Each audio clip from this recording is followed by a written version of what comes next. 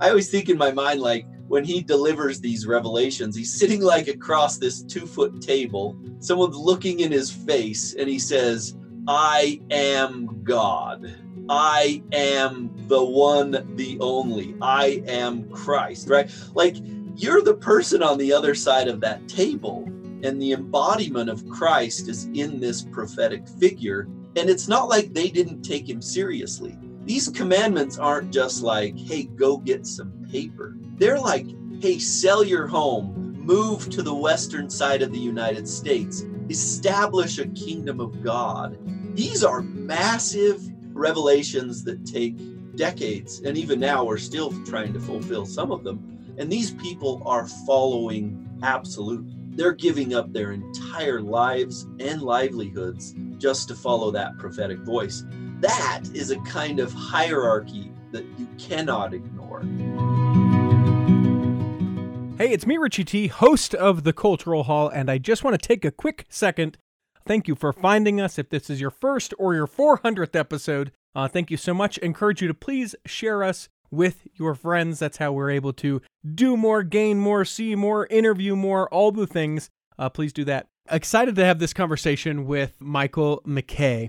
We talk about his book, Prophetic Authority. It's out in bookstores now, and the bummer thing is it came out on the 6th of April. You know, right in the height of the quarantine. So if you like today's discussion, please go out and purchase his book. It's with the University of Illinois Press. You can find it wherever you buy books. Let's be honest. I know you're just buying it online, but get it delivered to your home. Check it out. Local bookstores is the way I would tell you to do it, but I'm not going to boss you. And we get into some of the nitty-gritty of what makes the church successful, of the prophetic hierarchy that exists within the church, and how that helps the church to be able to continue to exist today. I get super nerdy in this discussion, and I feel like he does too. He's a great, nice guy. I don't think he knew what to expect. You can hear him at the very beginning where it's like, what is this cultural hall thing I'm doing? And by the time we get even just a couple minutes in, we just have a great conversation. I hope you enjoy it like I did.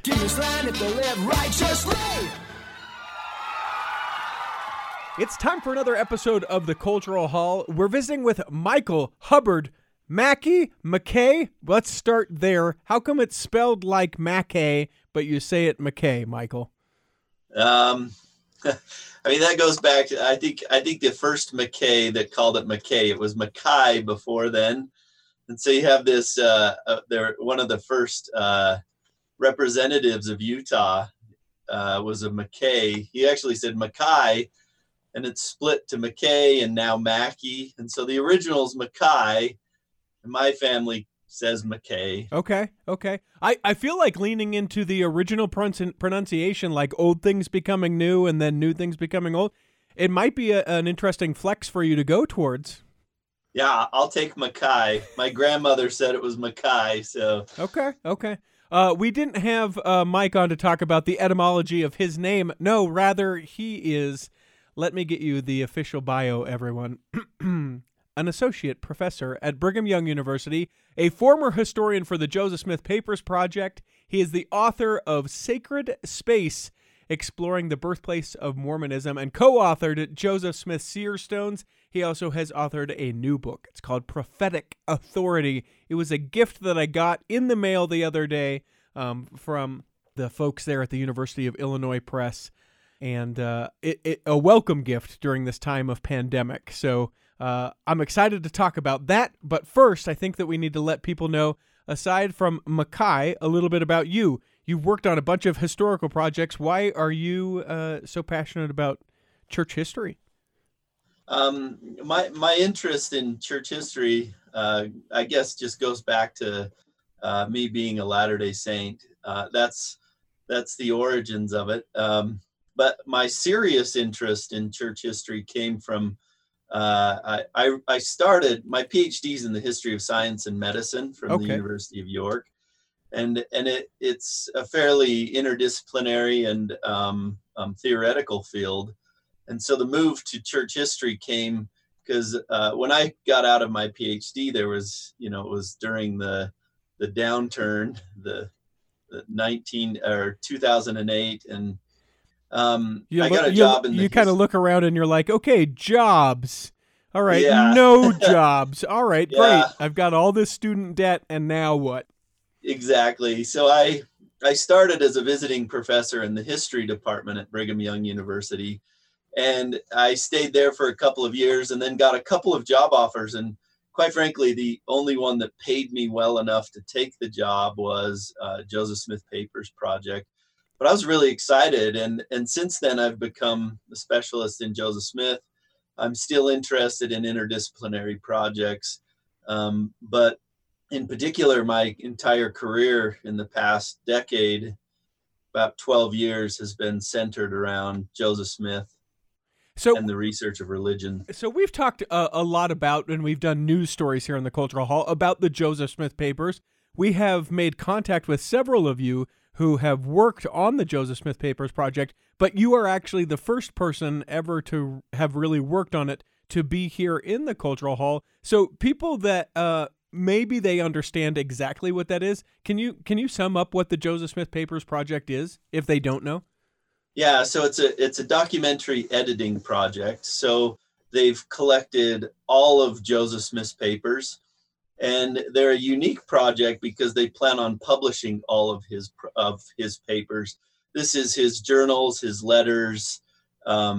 This is like his notes to Emma, where it's like, gone to the store, be back, watch the kids. Like it, as far as I understand, it's literally anything that we have that we can verify back to Joseph Smith.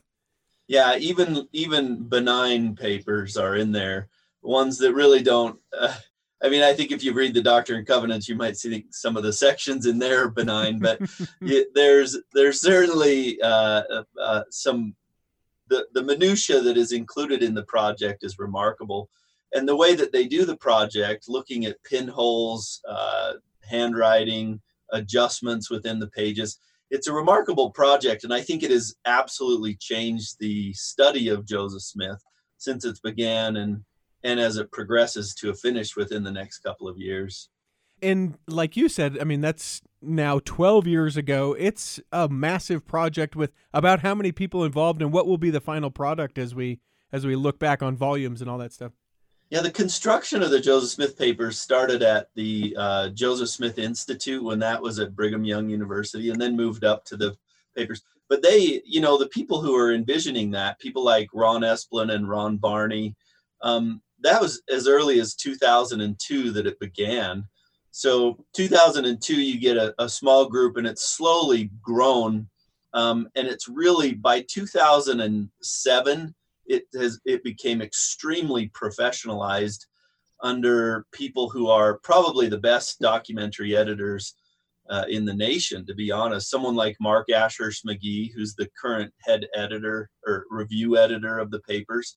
So it professionalizes after 2007 as a real legitimate documentary editing project. And now, they cycle through. It's not a job that most people do for their entire career, unless you're someone like Mark. So you have people like me who have come in for 3 or 4 years and then moved on. And so you have quite a few of those, but you also have a handful of people that are rather permanent. Robin Jensen is another core person. Matt Groh and Reed Nielsen were major parts of really professionalizing it also. It's an interesting thing because within the Joseph Smith papers, I think that's had an effect on the church as a whole, in that we've had to be far more. I don't know that I want to say forthright, but maybe right. We publish these things, and it's not all. It's not the journal that Joseph Smith left out for his wife or the church to read. This is everything, the good, the bad, the difficult, the really easy to understand, the nuanced stuff that we can't really understand at all. It's everything. So it's been a tremendous growth period for the church with the Joseph Smith papers as well. Yeah, that's a good point. The Joseph Smith papers is the marker of the church taking itself very seriously. When you perpetuate a theological program within the church, so your curriculum is based upon belief rather than a secular historical understanding of the past. So the church has been accused of hiding things in the past, and perhaps they, in a sense of hiding, they didn't emphasize it. That's for sure. And Sure. Maybe in some cases there was some hiding. This is an honest effort to reveal. Like you have things like many, like even early revelations that changed, or early manuscripts of the Book of Mormon, like central scripture that demonstrates, some real obvious change. They have been honest about revealing it and bringing it forth, and it comes directly from church leaders. So we've entered into a period in which the church is taking its historical past extremely seriously, even if it is contrary to the current trends that the church is teaching towards. And I think that's honest, a way like this doesn't have to push belief to the side. Mm-hmm. It just causes a more sophisticated sense of belief rather than just an assumed, here's what we believe and it's always been that way. It's a historical complexity that a lot of people are dealing with. Why do you like it so much? I can tell that you're passionate about it. I can tell it sort of drives you, but what is it that personally makes you just really love that we're being more open, that we're being more honest, that we're being catalysts for the discussions to be had? And it's probably just because I'm a product of my own time, right? Like as a Gen Xer, like this is the kind of thing that satisfies me. It's a sense of like honest belief, like within a secular age, we want to take religion seriously. It's not like you give up on God. God just becomes more complex. Mm-hmm. And so the complexities of belief begin to scatter in thousands of different directions. And to see like a church like Latter-day Saints, which is extremely conservative, take itself seriously enough to examine these complexities, even when they're in contradiction to stated beliefs, creates for me a foundation which, as centrally as someone interested in the study of religion, like this is the kind of things, the reactions, instead of entrenchment and dismissal of good ideas and good epistemologies, smart things out there don't have to be ignored to be a kind of believer. Like religion has extremely powerful effects and powerful positive and negative effects. And to excuse those that are negative effects is a huge mistake, like to bury them. Like you need to like be self-aware, you need to be positive and understanding these things. And I think, especially within the church, as a Latter-day Saint who teaches at BYU, part of my primary job is to help other people believe. Yeah. And in an age of secularism where like secularism doesn't have to be this force that destroys faith, but it certainly has to be a force that's inevitable and has to be dealt with in its most complex forms. It's interesting. I feel like you and I are around the same age. So you'll remember a time, growing up that essentially anything that challenged that that narrative that we were taught within the church, we just labeled it. It was anti. That's anti-Mormon literature. I don't know what you're reading from, but that's anti.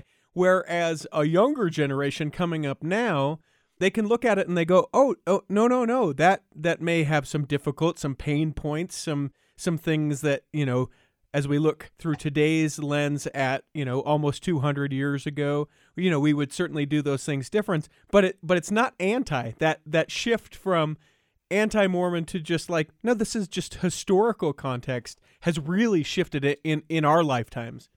Yeah. I think there's room for all of that still within Mormonism. I don't think we should dismiss the individual who wants to be orthodox and dogmatic, and like I think there's room there, and there's room for others. Like I think there's a sense of plurality in belief that's developing. Mm-hmm. And I think that's healthy for individuals who find them at odds with church culture, but deeply devoted to the values and the sense of theology that you find within as Latter-day Saints.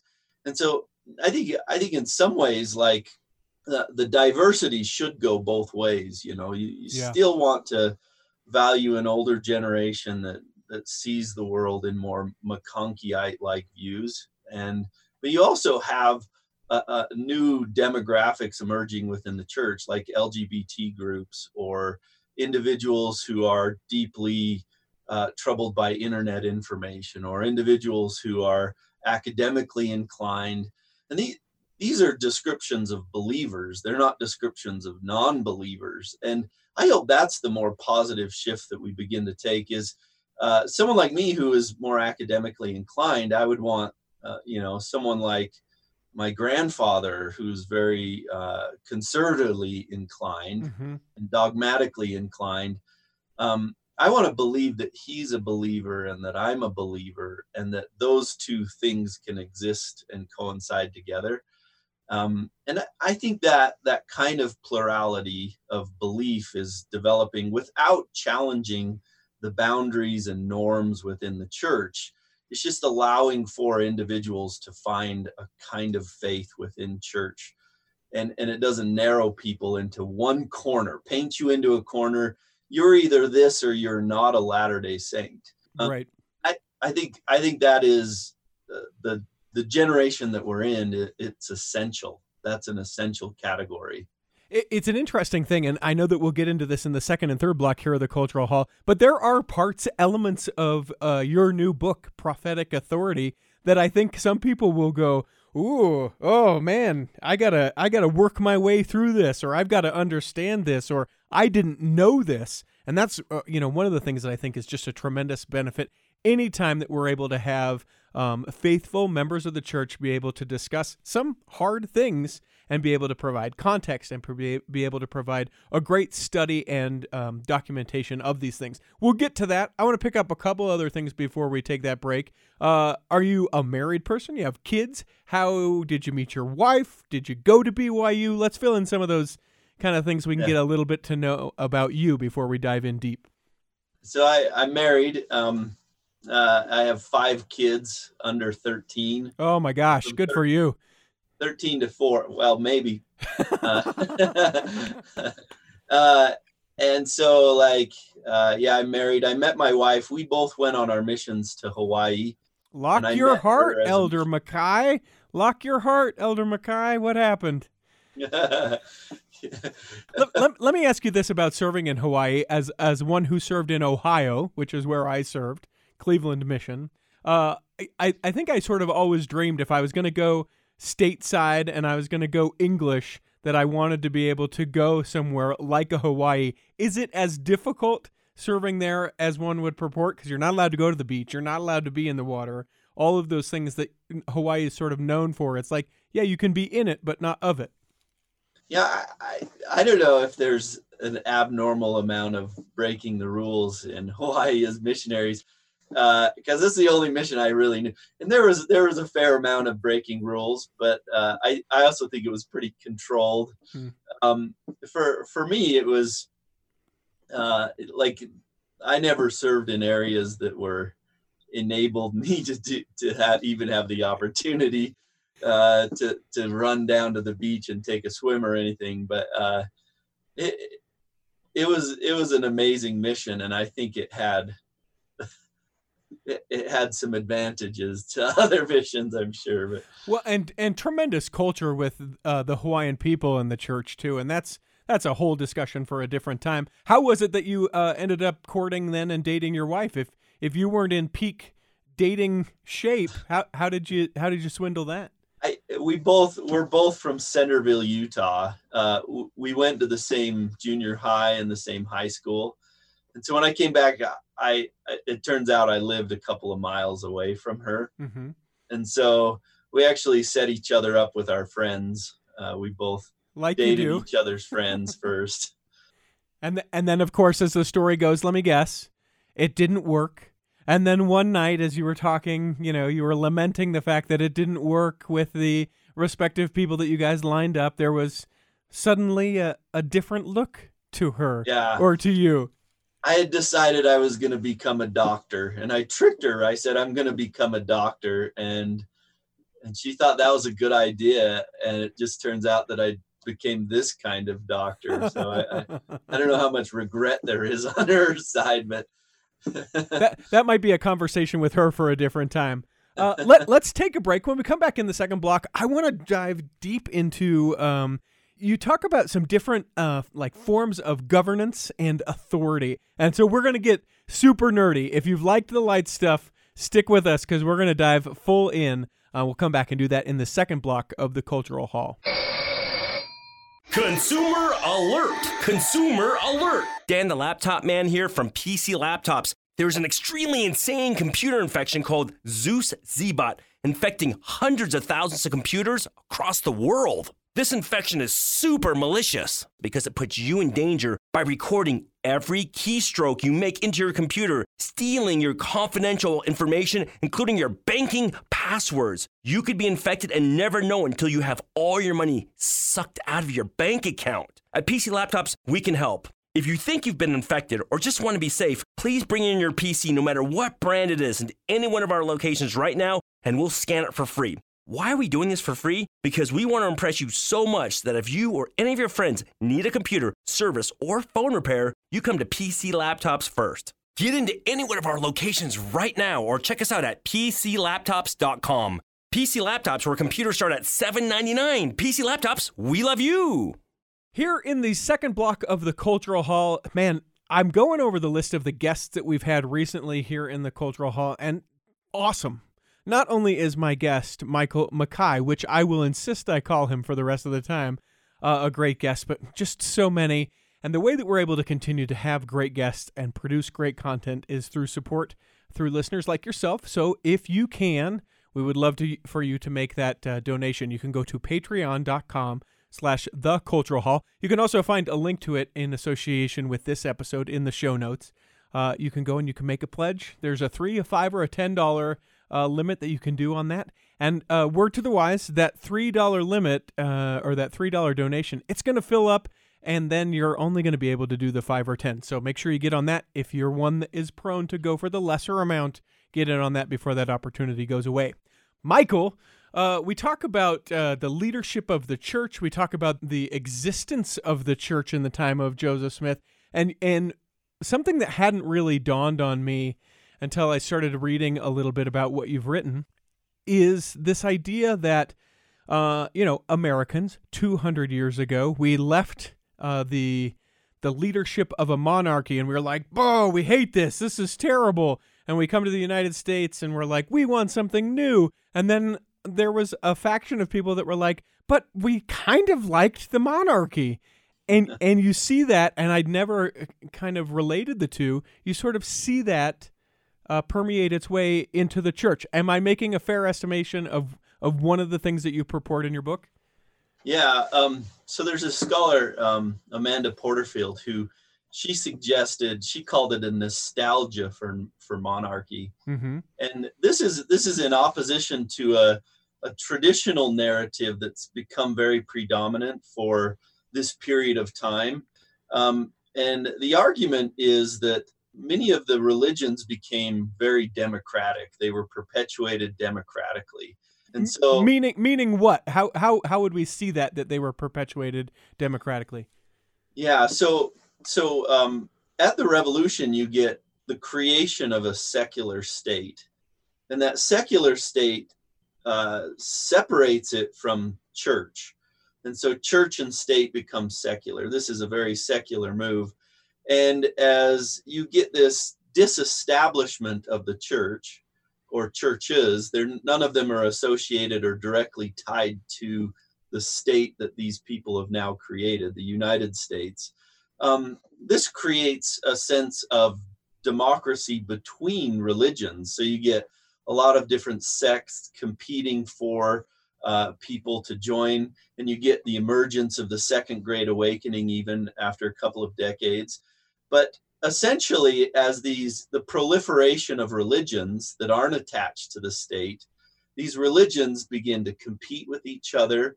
And the argument was that through that competition, the sectarian competition, that and the disestablishment is that then religions became far more democratic. And people were joining because of this democratic fervor. And so recently, the scholarship has pushed back against this narrative and began to demonstrate that separation even drew them closer to needing something of stability. There was even a religious doubt in governance. in civil society, the doubt that they began to perpetuate about the government and the state created really dominant religions that created governance and structure and hierarchy to soothe the doubt that they were having about state and this secular state. And so this actually fits extremely well and demonstrates a whole lot about the emergence of Mormonism. Mormonism, or the Church of Jesus Christ of Latter-day Saints, in fact... You can say, just so you know, you can say Mormonism because at the time it was called Mormonism, but I do appreciate their respect for the actual term. Yeah. So in this case, like there's an argument like the phrase by common consent. Many people have grabbed onto this, or the fact that the average male could come into the church and become a high priest if that so happened. So you have what you would perceive as a democratic emergence of Latter-day Saints. But when you begin to look at it really carefully and how the church was governed and how it was positioned and established, it turns out that there is a very distinct hierarchical emergence of the church rather than democratic.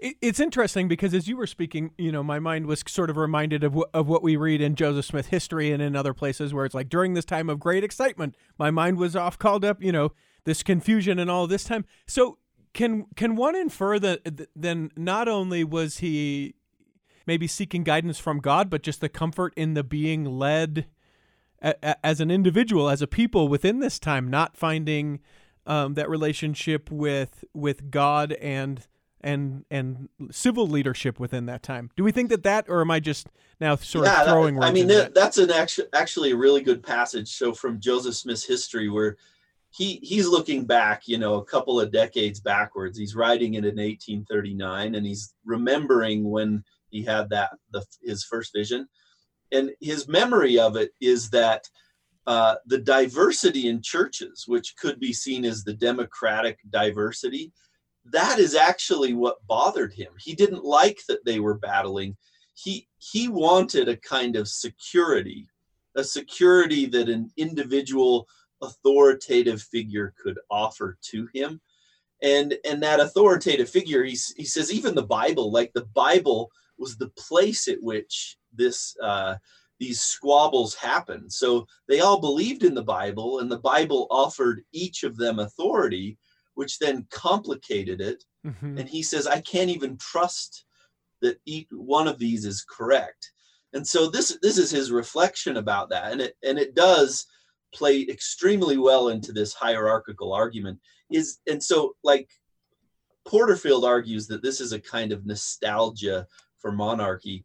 The state, they demand that the state emerges, and the state emerges from great deist ideas, like very secular ideas. And then the United States is perpetuated by the religious populace who actually do the work of creating the state. And so as those two things come together, religion in itself, when it's disestablished from the state, when it's separated, you then have this deep desire for a kind of authority, security that is hierarchical rather than the chaos that is sectarian religion.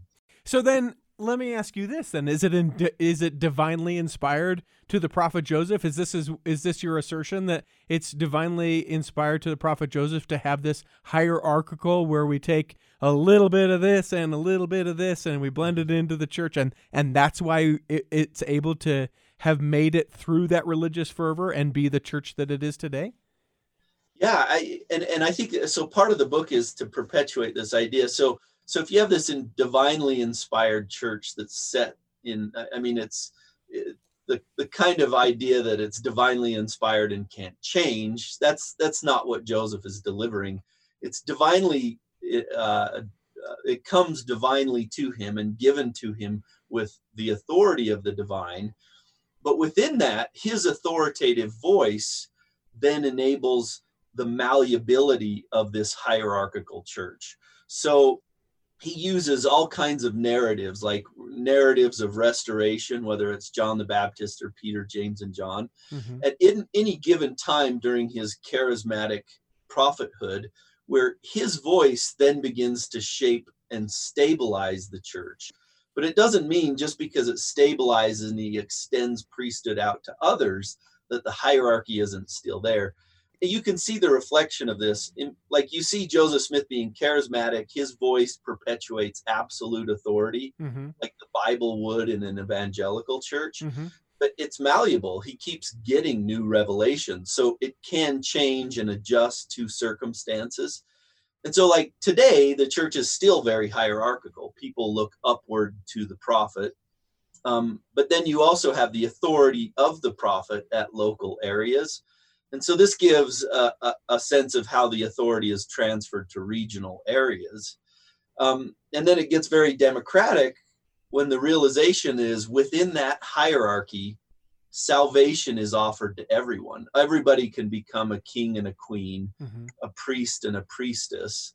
And so you have this strange a paradox where you have a hierarchical democracy. And that's where the title comes in the book, is this hierarchy that is determinant on the governance and the formation of the church, then offers up the same opportunity to every individual. And there are some interesting kind of like pit stops along that way to me that sort of indicate where that would be. My mind immediately goes to one thing which you say within the book is this idea of granting the priesthood to, of course we know, any male who would be worthy to do that. But that is something, at least as far as I know, outside of going to school, etc. For that time, that was a new and unique idea. Is that what empowered the church to be able to grow as it did and have that beginning structure of hierarchy? Is that we said, listen, come, you could be this. You'd want to be this, wouldn't you? Because you could be as he is.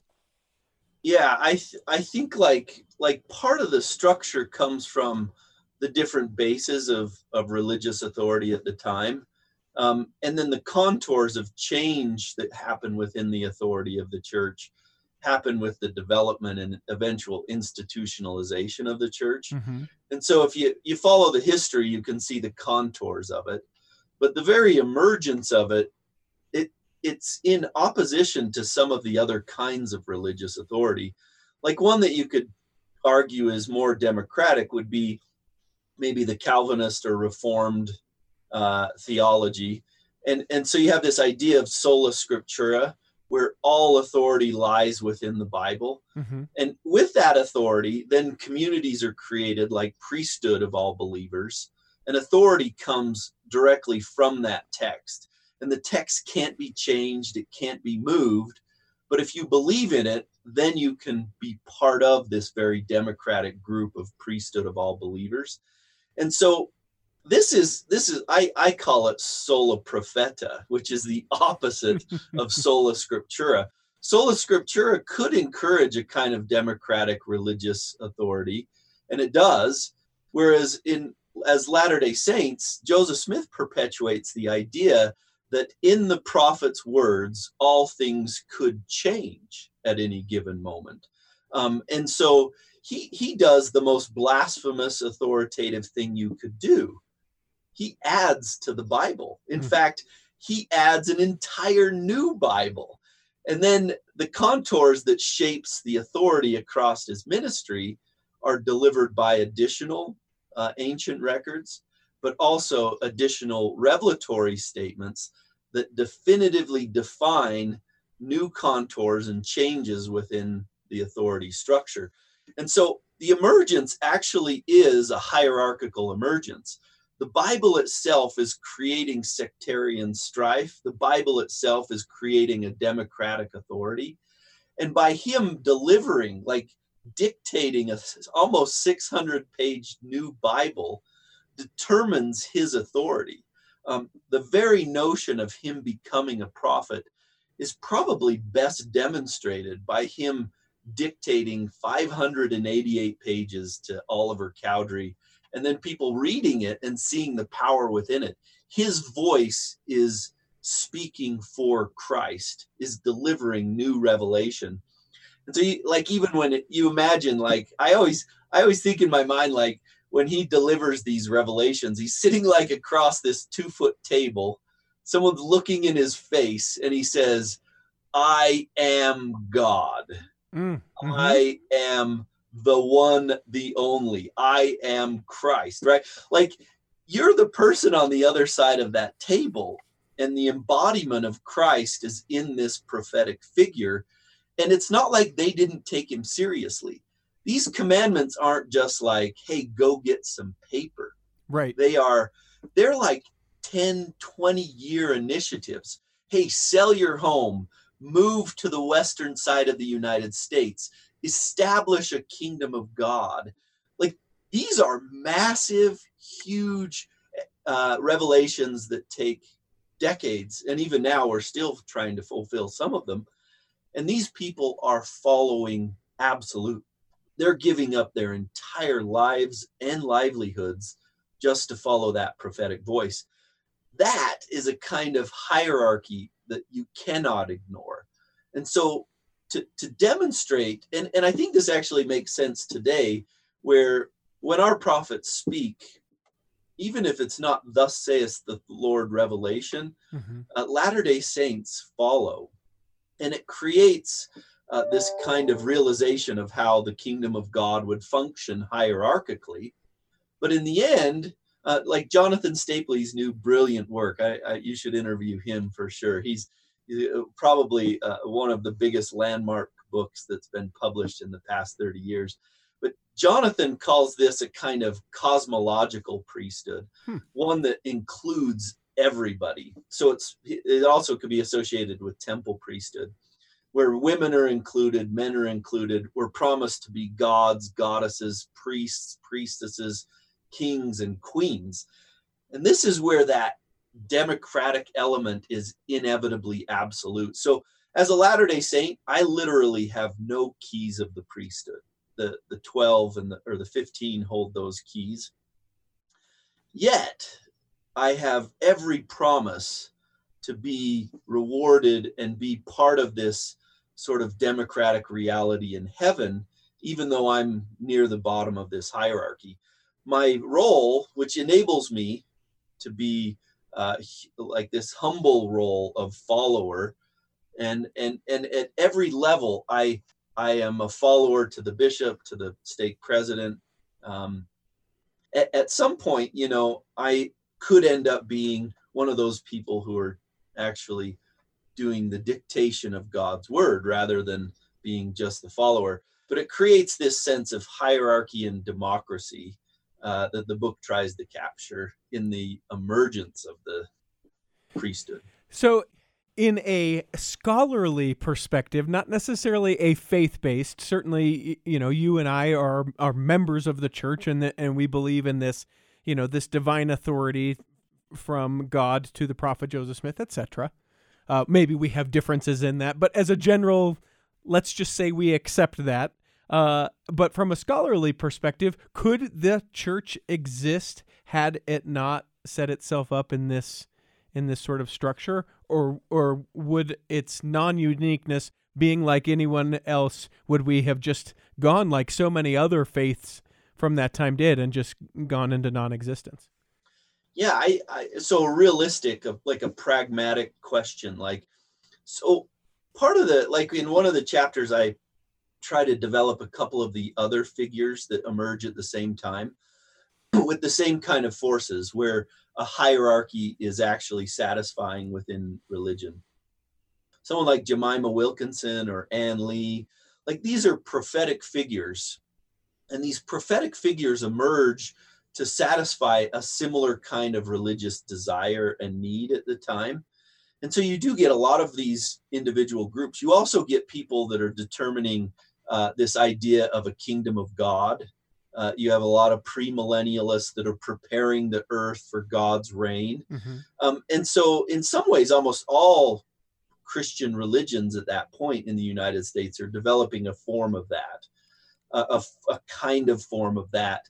The new emerging religions, Mormonism, the Church of Jesus Christ of Latter-day Saints in itself is the longest lasting and the most successful of all of these. Mm-hmm. And I think a very good argument for this is because its hierarchy was then distributed. So and Joseph Smith was forced to do this at one point. There's 1,000 miles between him in Ohio and David Whitmer in Missouri. And there's a gap in leadership. Joseph either empowers him with his same kind of authority, or there will be discontent. And there was. They called Joseph a monarch at this point. They're like, Joseph is nothing but a monarch. He's just determining things without knowing the information. And so Joseph empowers this other group, David Whitmer, and then what becomes the presidency of the Missouri part of the church. And this emerges as a distribution of that authority.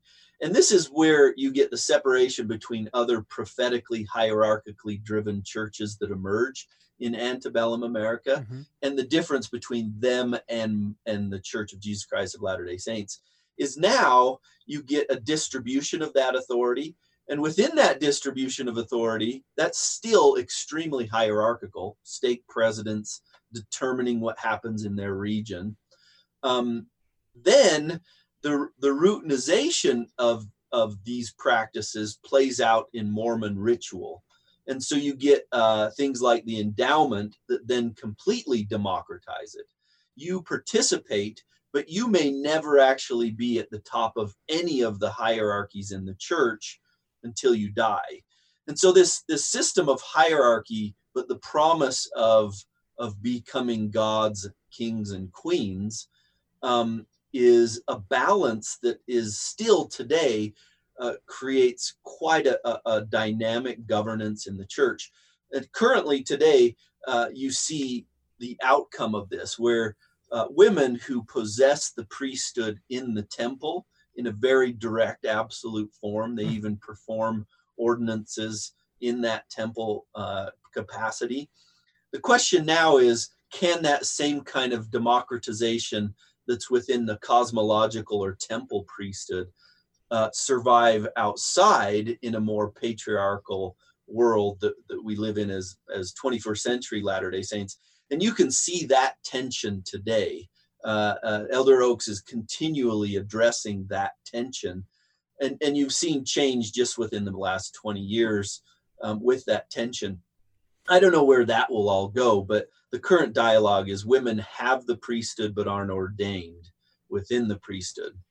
It's an interesting road to know sort of where it's come from and how this still permeates within the church today, right? 21st century Church of Jesus Christ of Latter-day Saintsism.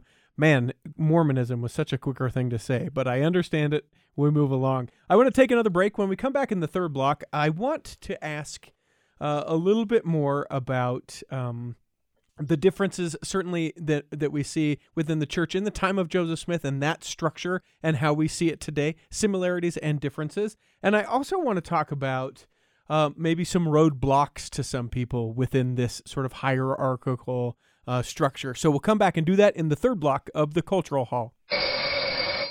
Imagine running a small business today. It's challenging. Imaging and internet presence is an absolute must. Even with that, you're still a small star in a bright cyber universe. Now, imagine you have someone who understands how to get your site designed for your talents and then easily searched by potential clients. Imagine Lennon Design. Whether it's strictly a website or a whole package of logo creation, advertising media, and promotional materials, Lennon Design is your partner in business. They'll test the boundaries of their imagination to create something unique for you. When you need creative, affordable design, let it be Lennon Design. Call 801-699-3022 or visit LennonDesign.com. Here in the third block of the Cultural Hall, you've got a great guest that you think should be here on the microphone with me. You can always email us, contact@theculturalhall.com, or you can find us on social media. We're at The Cultural Hall, wherever you do your social media, and you can message us on any of those platforms. Also, if you love what MacKay is saying with us today, you can leave a review for this episode or any other episode that you've enjoyed. We'd love to see that. If you're thinking about leaving a 1-star review, just go ahead and shut your computer down. think a little bit about the choices that you're about to make, turn it back on and leave that 5-star review. Love to hear from you. And you can do that again, wherever you're getting this episode. Michael, I know that our time, not short, but there are a few things that I want to hit up. This hierarchical, we can become God if we just, if we can just make it into the next life, right? These blessings and power and all these things that wait for us. That's not only do I believe that to be true, but it's also pretty empowering, and given in the wrong hands could be terribly destructive, destroying, awful, terrible, all of the things. So my question is, how do we see that play out? How do we see those positive, God-given instruction play out? And are there times where we see it where things get sort of course corrected and we see the change from the leadership going, oh yeah, no, that was bad. Let's move that along. Yeah, I think so. If you even looked at like the evolution of the temple endowment itself as it moves along, you can see like every generation you get these changes and it's refit to help us understand its purpose. Mm-hmm. And so like everyone's seen or I think everyone who's listened to this has seen the changes in the endowment that have recently gone on. Some of the older generation will know about the 1990 changes, which were one of the largest changes of the endowment. And so within our own lifetimes, we see the adjustment of things like when you talk about what is it that Latter-day Saints offer that is unique and that offers up salvation. Mm-hmm. It's not always our knowledge. Our knowledge certainly directs us towards the things that save us, but what we know isn't really what saves us. It's the fact that we get baptized, we join Christ Church. It's these eternal relationships that we really end up making. And those eternal relationships are only as efficacious, or our endowment and our rituals are only as efficacious as they create those eternal relationships. And so across time, you've seen adjustments. Like the very first time Joseph Smith offers up a kind of endowment you can see several renditions throughout his life of a kind of thing that is an endowment. In particular, the very first one that he does, he just has a handful of men in his office in Nauvoo.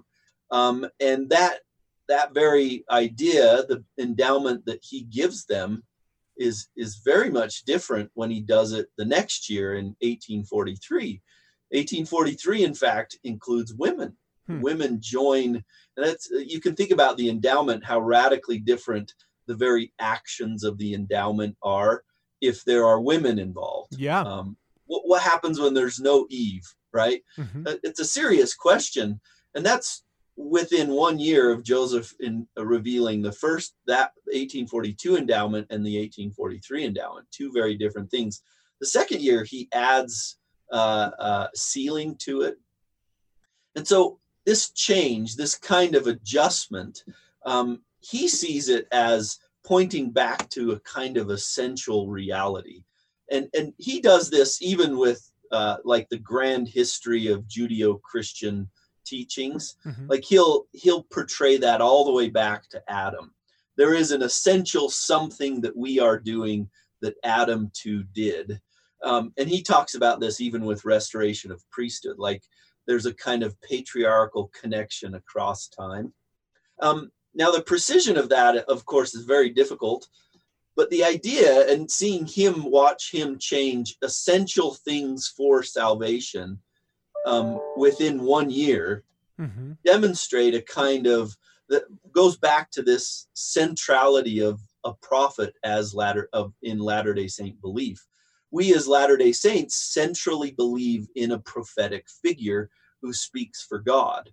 Now, this allows for us to dynamically live our lives and follow God. And you can see these adjustments.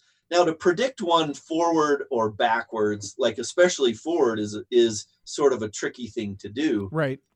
Caught within a kind of cultural normative position, to say, I mean, something like today, if someone were to be like, oh yeah, give it 20 years and Mormons will be marrying LGBT couples in the temple. Like that's a pretty outrageous thing to predict.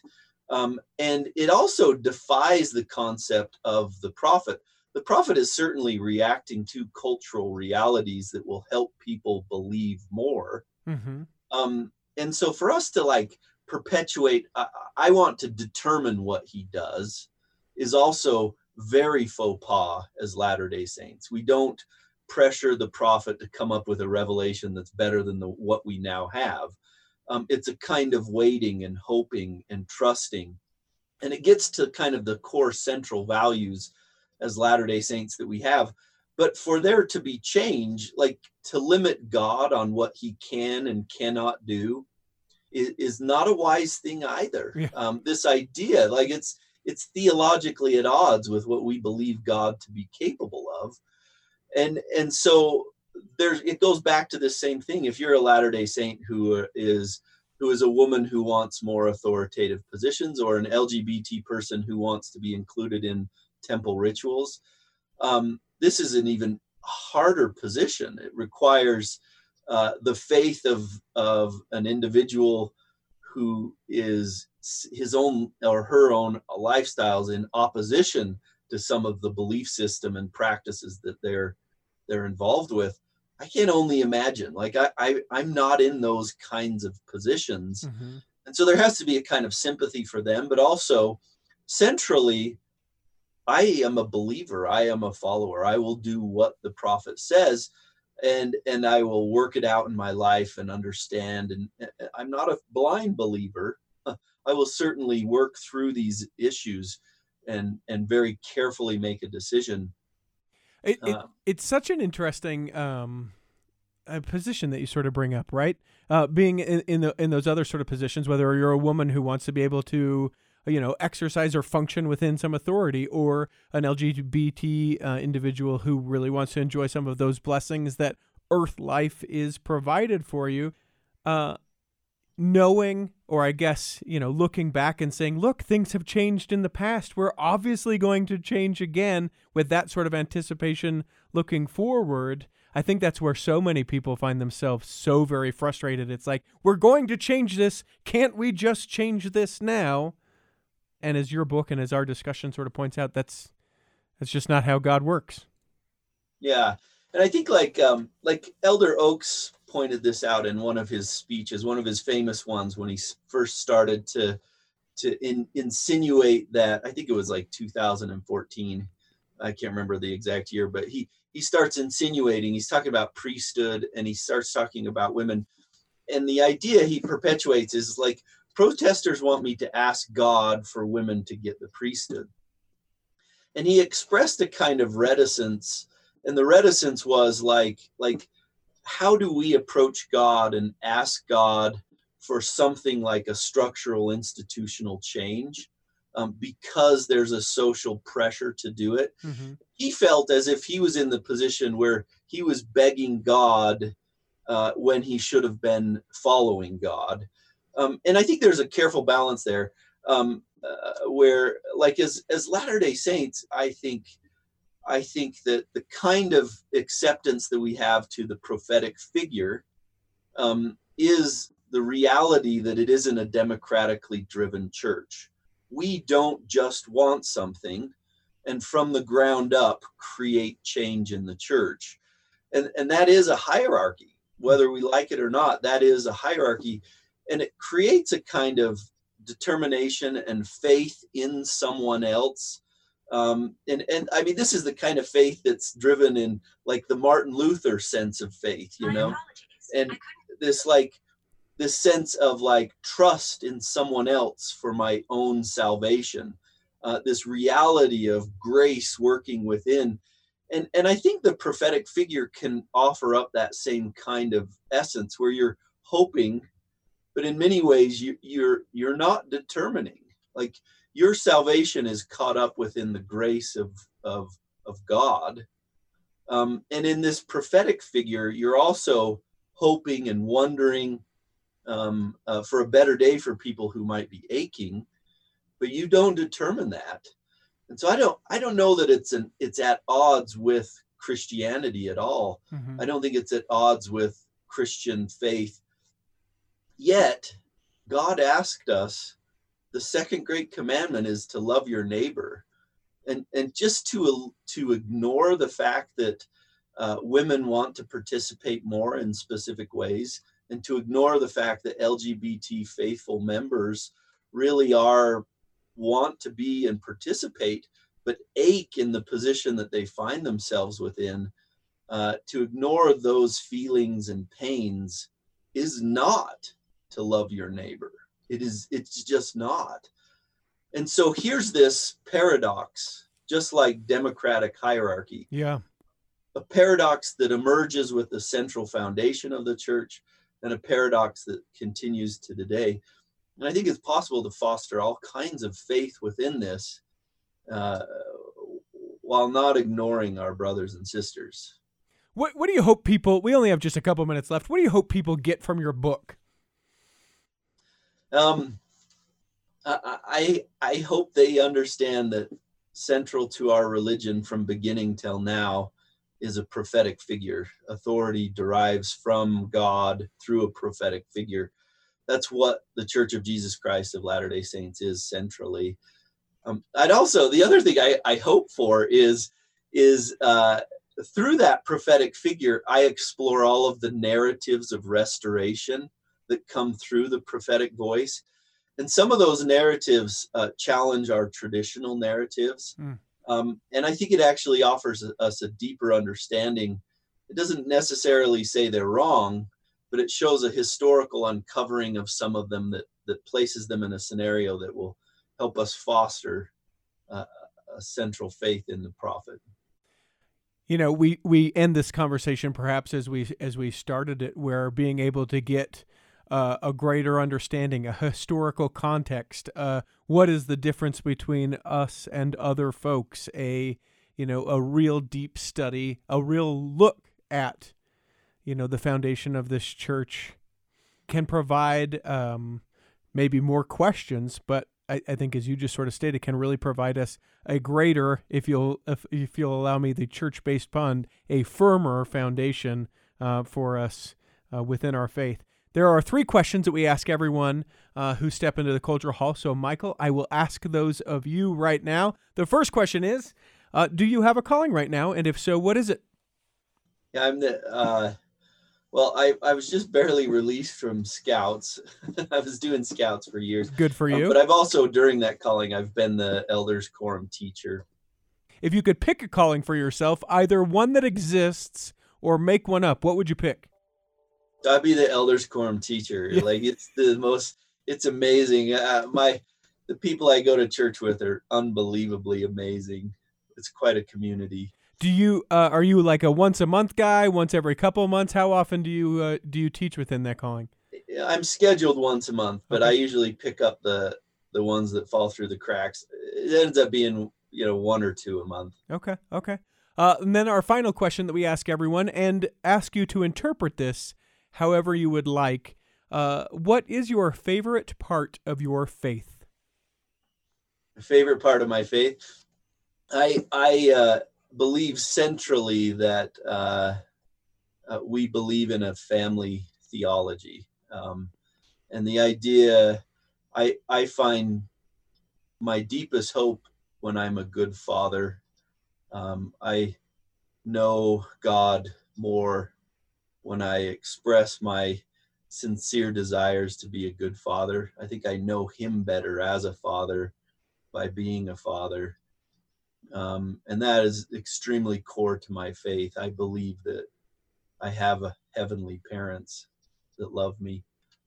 The name of the book is Prophetic Authority. It's Democratic Hierarchy and the Mormon Priesthood. Our guest has been Michael. I'll call him MacKay until the day I die. You can pick up that book wherever you purchase books. Buy the book, read the book, and maybe we can get Michael in the future to talk a little bit more about that priesthood and the church of today, and how we see some of those things from early times express themselves in our day. In the meantime, We hope that this episode has nourished and strengthened your body, and that if you're not healthy enough to listen this week, that you'll be healthy enough to listen next week, and that when the time comes, you will be able to travel home in safety. In the meantime, we'll be saving a seat for you on the back row of the Cultural Hall. Save me a seat, it's sure to be neat on the back row. We really gotta go on the Cultural Hall show.